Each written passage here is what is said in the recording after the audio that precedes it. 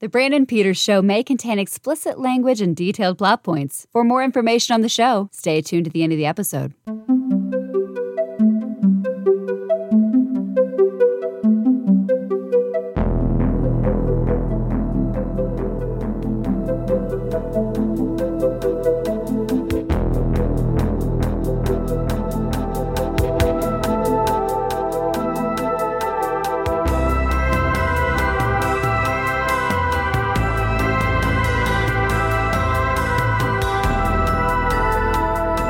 And now, here's Brandon.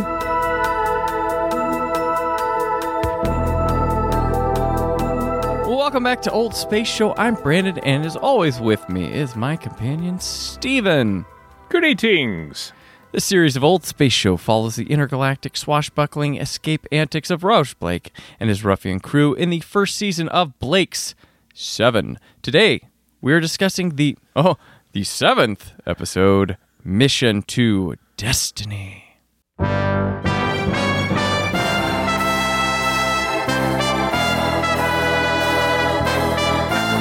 this episode, Kendall, the captain of a spaceship whose crew member has been murdered, offers Blake the location to Destiny if he helps him find the killer on board the ship. All right, this one is again directed by Pennant Roberts. And as always, it says Terry Nation wrote it.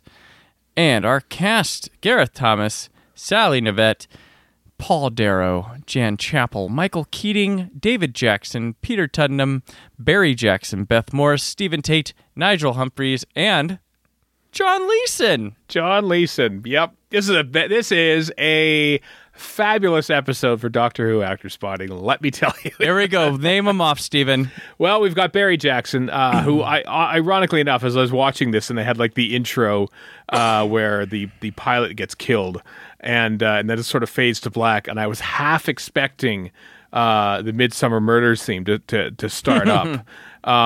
Which features in the first few seasons Barry Jackson as the coroner, George Bullard. So Barry Jackson, but he's been in several Doctor Who episodes, most famously as Drax in around the same time in the Armageddon Factor. We had Nigel Humphreys played Bulick in Warriors of the Deep. Cara Forgione played was in two different roles in Doctor Who in Planet of the Spiders and Ghostlight. Yes, I am doing this off the top of my head. I love it. Stuart Fell, barely seen as the dead Dortmund, has been a stuntman in many Doctor Who episodes. And then, of course, you say John Leeson, who we saw on screen in The Power of Kroll around the same time as well. But he's, of course, most famous for the voice of K9. Yes. You know, it's funny, when I was going through like Space 1999, I always would go through the cast list, and I would, and other sci-fi things, talk about looking for, the Doctor Who people connections. This show, I don't have to do that. I just go, Steven. Who's it? There's ones I recognize, and then but Steven will get them all right off the bat, and I love it. I love the Who connection. This episode, Steven, this is the old Agatha Christie in space episode, right? It's you have to do them, right? Well, I suppose you do. They did them right. I quite liked it. I mean, this is only my third watch through Blake 7. Let's face it, because I'm doing a podcast on it, and I feel like I should probably remember things about it. It's the first one that I'm really properly paying attention to. Mm-hmm. I rather enjoyed this one. I really rather enjoyed the whodunit aspect of it. I love that Paul Darrow basically gets to be Hercule Poirot. Like you're probably wondering right? why I called. I had that in my notes in the room together as he sort of goes through it. I thought he was just fabulous. It sets a precedent. Spoiler alert: where we record like 3 episodes at a time, and I'm thinking, didn't like every single one of these episodes essentially have "Let's beam down. I'll go over here now." Make sure to meet us at this exact time so we can beam you back. Oh, you've encountered a difficulty, and now we're stuck on this thing. That seems to be like a thing, and that's kind of what happened. Well, everybody got their turn to beam down, too, I noticed. Because next week we'll have a group that isn't this group, and the other people get to hang out and do boring stuff on the ship that looks important. I know. Like, it's funny how like Villa has sort of been sidelined, and Gan does nothing. Gan does nothing in this episode. Absolutely nothing. It's all it's basically Callie, Blake, and Avon, and sometimes Jenna. Not even a lot of Blake. Like, he's just there to set up. He's like, all right, everybody. He's the dad dropping off. He's like, all right, or these people are gonna be your counselors for the week or something. Yep. And I'll just take the stuff and go off back to the home planet and drop it off, and FedEx it over there, and I'll be back. And yeah, it's already I find they're sort of having to come up with interesting ways to split the crew up for story purposes, and then give each faction something to do. And this one's weird because it's a murder mystery, so it's really riding on the guest cast a lot more than a normal show would be. Yeah, and how would you feel? Like, I'm the main cast member, and like, here I am just sitting in a chair, spouting lines for between scene stuff. I might get cut, who knows? But let our guest cast take all the stuff and chop it. Like Villa, he's kind of sidelined for a lot of episodes. Now that I think of it, so far he'll get some action later in our block here that we record. But this one is Callie and Avon, and I'd say like, oh look, a unintentional foreshadow of what would be later in the series, rather than because of the turn it takes after season 2. Right. Yes. Like, can these two people lead a show? It does feel like it, and yes, it did. Yes, they can actually. This is actually really quite good. You basically have a 1 and 1A when it comes to lead. I really wonder how quickly, because I know the ratings are good for the show right from the get-go, and I'm wondering how people viewed it in the public. Were they like, yay Blake and the rest of the team, or wow, we really like Avon? Like, how quickly did Avon become the star of this show? I'm really curious of what the public opinion was at the time. Yeah, it's true. There's no real. I mean, this isn't a show with like a lot to dig up and find too. Like, we'd need a Richard Bignall type person to give us that type of information, because it's. I mean, this is a very cult show, in a time we live in where cult properties kind of wishy-washy, because we have access to so much stuff now so easily. I feel Blake 7 still remains a cult property. Where a lot of things, I think, have risen above their cult status. Yeah, like Doctor Who is so widely available on both sides of the Atlantic, both in DVDs and print, but also like just books. There's been so many books written about Doctor Who, and continue to be written about Doctor Who, that this sort of thing is easier to sort of get a glimpse of what the public opinion was at the time. Blake 7 less so, which is kind of fascinating, because it looks like Doctor Who, it sounds like Doctor Who, but much less about it for some odd reason, because there just isn't the larger fan circles that have sort of risen up and done podcasts about it, or written like Blake 7 magazine or anything like that. So finding out information about the show, which is what I'm always interested. I like the show as well, but I love knowing how the sausage is made. Yeah. Finding that sort of thing out is a lot more difficult. Yeah, and it's funny you mentioned that, because my daughter, when I was watching one of these episodes, came in and sat down, and she was doing something while I was watching it, and she said, "Oh, is this Doctor Who?" And I was like, "No." She's like, "What is it?" I was like, "Well, Blake 7." I was like, "It's very much has a lot of people involved in Doctor Who, and from the producers of Doctor Who." Blake and she goes, 7. "Yeah, I can tell." I was like, "All right, well, yeah." I mean, if you walked by a Blake 7, you might be thinking you're watching like the prologue of a Doctor Who serial, like that's it's very much. I mean, there's no bones about it. Like, but that's the fun. That's part of why we love it too. It is. This murder mystery. We were in a series of episodes where it was like, well, is this what it's going to be? Like, just stopping places once a week, and this is the good version of that. Yes, this isn't the web. This is actually a well-written script with interesting characters, and none of them are dressed up as weird screaming alien guys, which is odd in the web. Still thinking about that. Still can't get that one out of my head. Yeah. Yeah, this one, and you know, it's well directed. It's well acted. It looks great.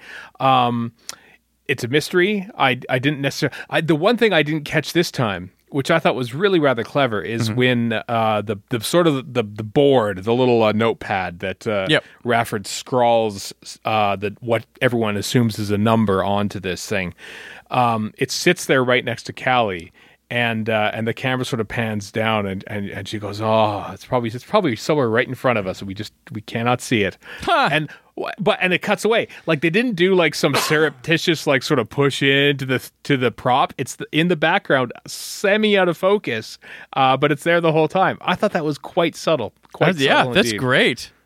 You know, if it was a film series, I bet they probably would have like, oh, we got to put a cutaway then, because you know we can do that. But it's a multicam situation. They wouldn't want to waste a camera at the very end of the scene just to get this one close up of the thing, and plus it would just sort of ruin it and everything. Right. So the fact that they didn't sort of like stoop to having that linchpin, that MacGuffin there being shown on screen so obviously, I thought was some admirable restraint. Yeah, well, this one does have a lot of tropes of the murder mystery stuff. It's confident in them and doesn't, it's not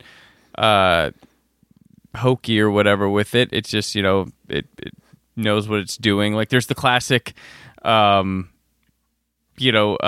scene where I can't forget the character's name. He's in the green and the beard, or he's got the point of view shot. He's like, "Oh, it's you." Or, Mandrian. I knew you. Mandrian, Yes, yeah. Mandrian. I knew you'd be here. And addressing the camera as if it's a person. Like there's that classic thing. There's a lot of attitudes, suspicions, people going missing. Like there's the missing person that is a suspect because they just disappeared. Where are they? Because there's the person we see killed at the beginning that they all know died, and then there's someone else that's been missing. Like where did he go? And there's a rocket that's been ejected. And they're like, what's going on?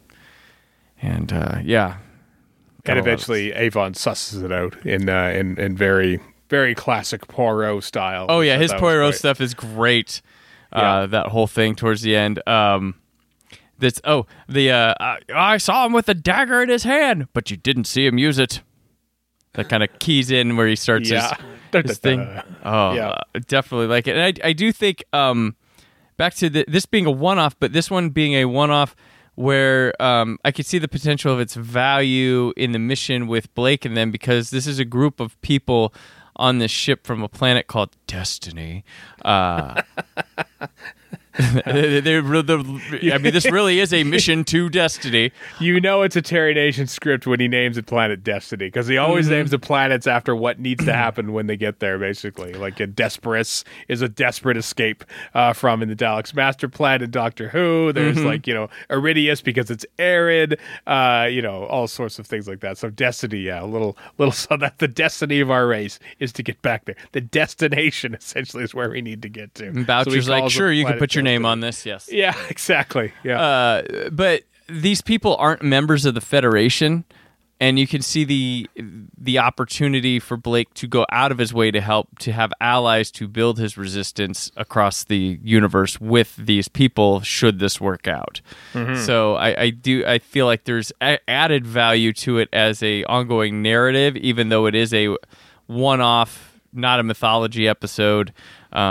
But there is like, oh, this is what they do. They try to befriend, they help people, and they build more to the cause. This is why people follow Raj Blake, and this kind of stuff he gets into to I don't know, recruit, rush week, I don't know, build stuff. But yeah, so I can kind of see the value in this as opposed to the web, where it's just like, they're a monster. We're done. Okay, bye.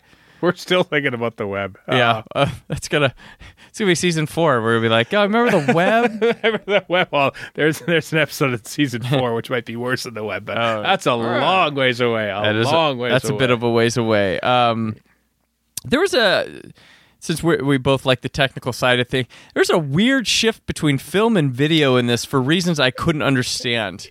I was going to actually mention that. It's fascinating in this season mostly. And remember how I mentioned earlier how Blake Seven basically inherited the production schedule of a cop show, right? Or a precinct. Yeah, Ted Carson, Dixon, Doc Green. That's what it was. And I mean, there's reasons to shoot on film. There's technical reasons. If you're going to use fire or water, it would be difficult in an electronic studio with cameras around. Later in life, a Blu-ray release, yes. Yeah, and there would be BBC safety protocols that would just sort of prevent that.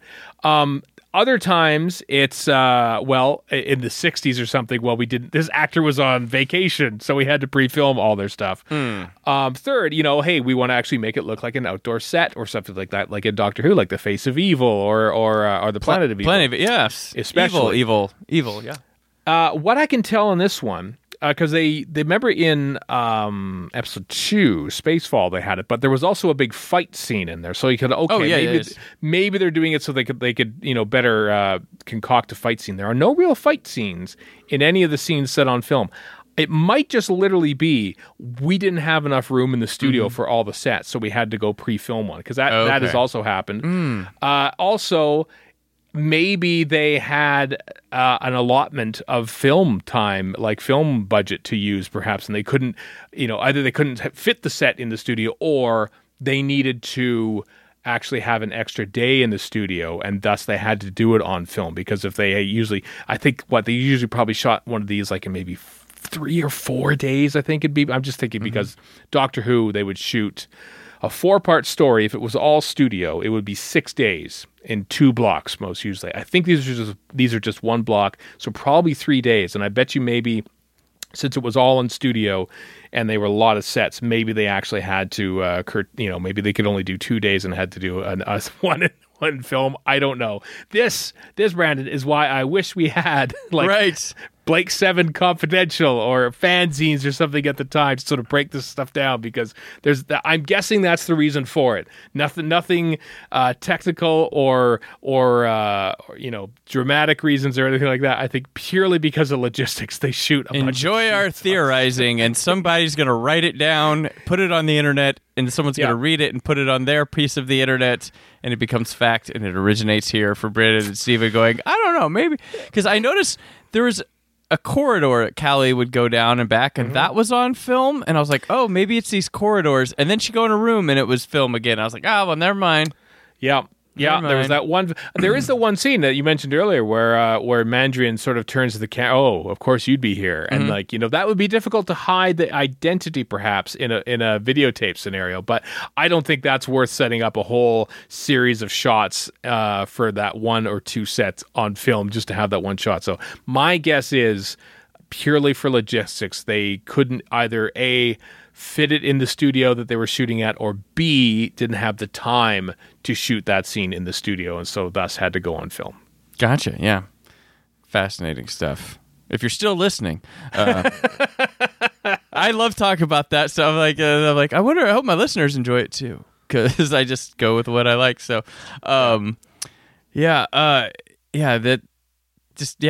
catches your attention, because this one's a really odd mix. I mean, if you're used to watching the British television shows, this one's kind of like a really odd mixture of trying to figure out why. But this one, I like it too, but I was sitting here trying to take notes and stuff. It's not super detailed in terms of, I don't know, a lot of discussion. We've had plenty of discussion topics, but it's a lot of scenes of people fixing things or snooping around.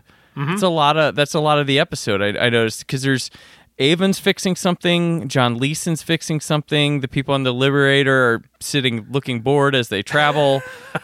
Right. And there's not a lot of big conversations that go around. It's just kind of, you sit, observe, and enjoy the mystery, I think, is and that's what I did this time around. Yeah. I just I'm just sitting it down. I remember who gets it's Sarah, who is sort of very conveniently sort of ignored for large chunks of it, as if to sort of make sure that she doesn't seem as guilty as, say, Sondheim does or something like that. Yes.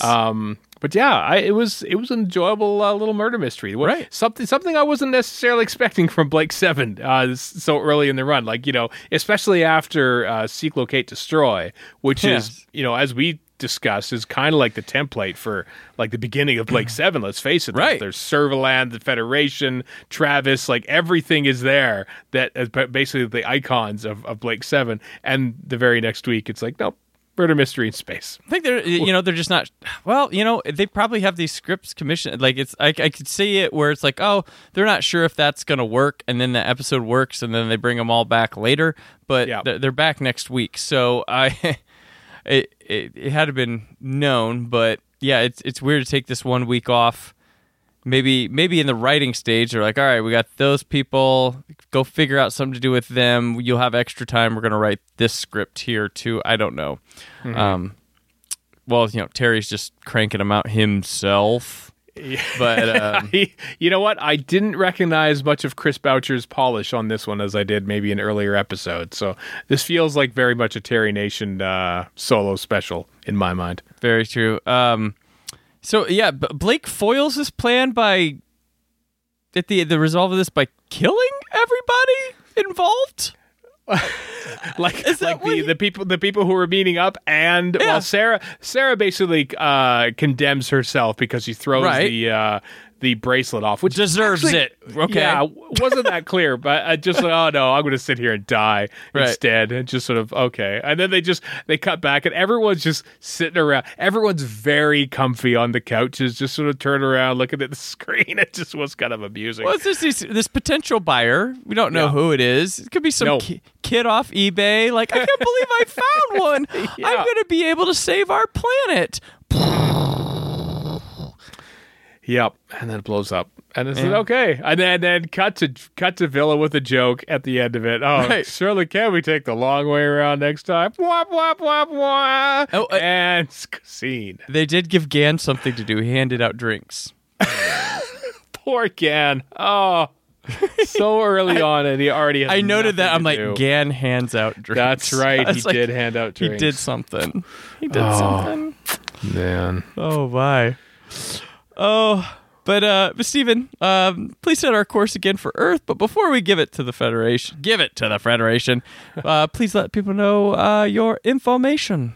I am on Twitter at Legopolis, and I'm also doing Doctor Who podcasts at Radio Free Skaro, Lazy Doctor Who, and The Memory Cheats.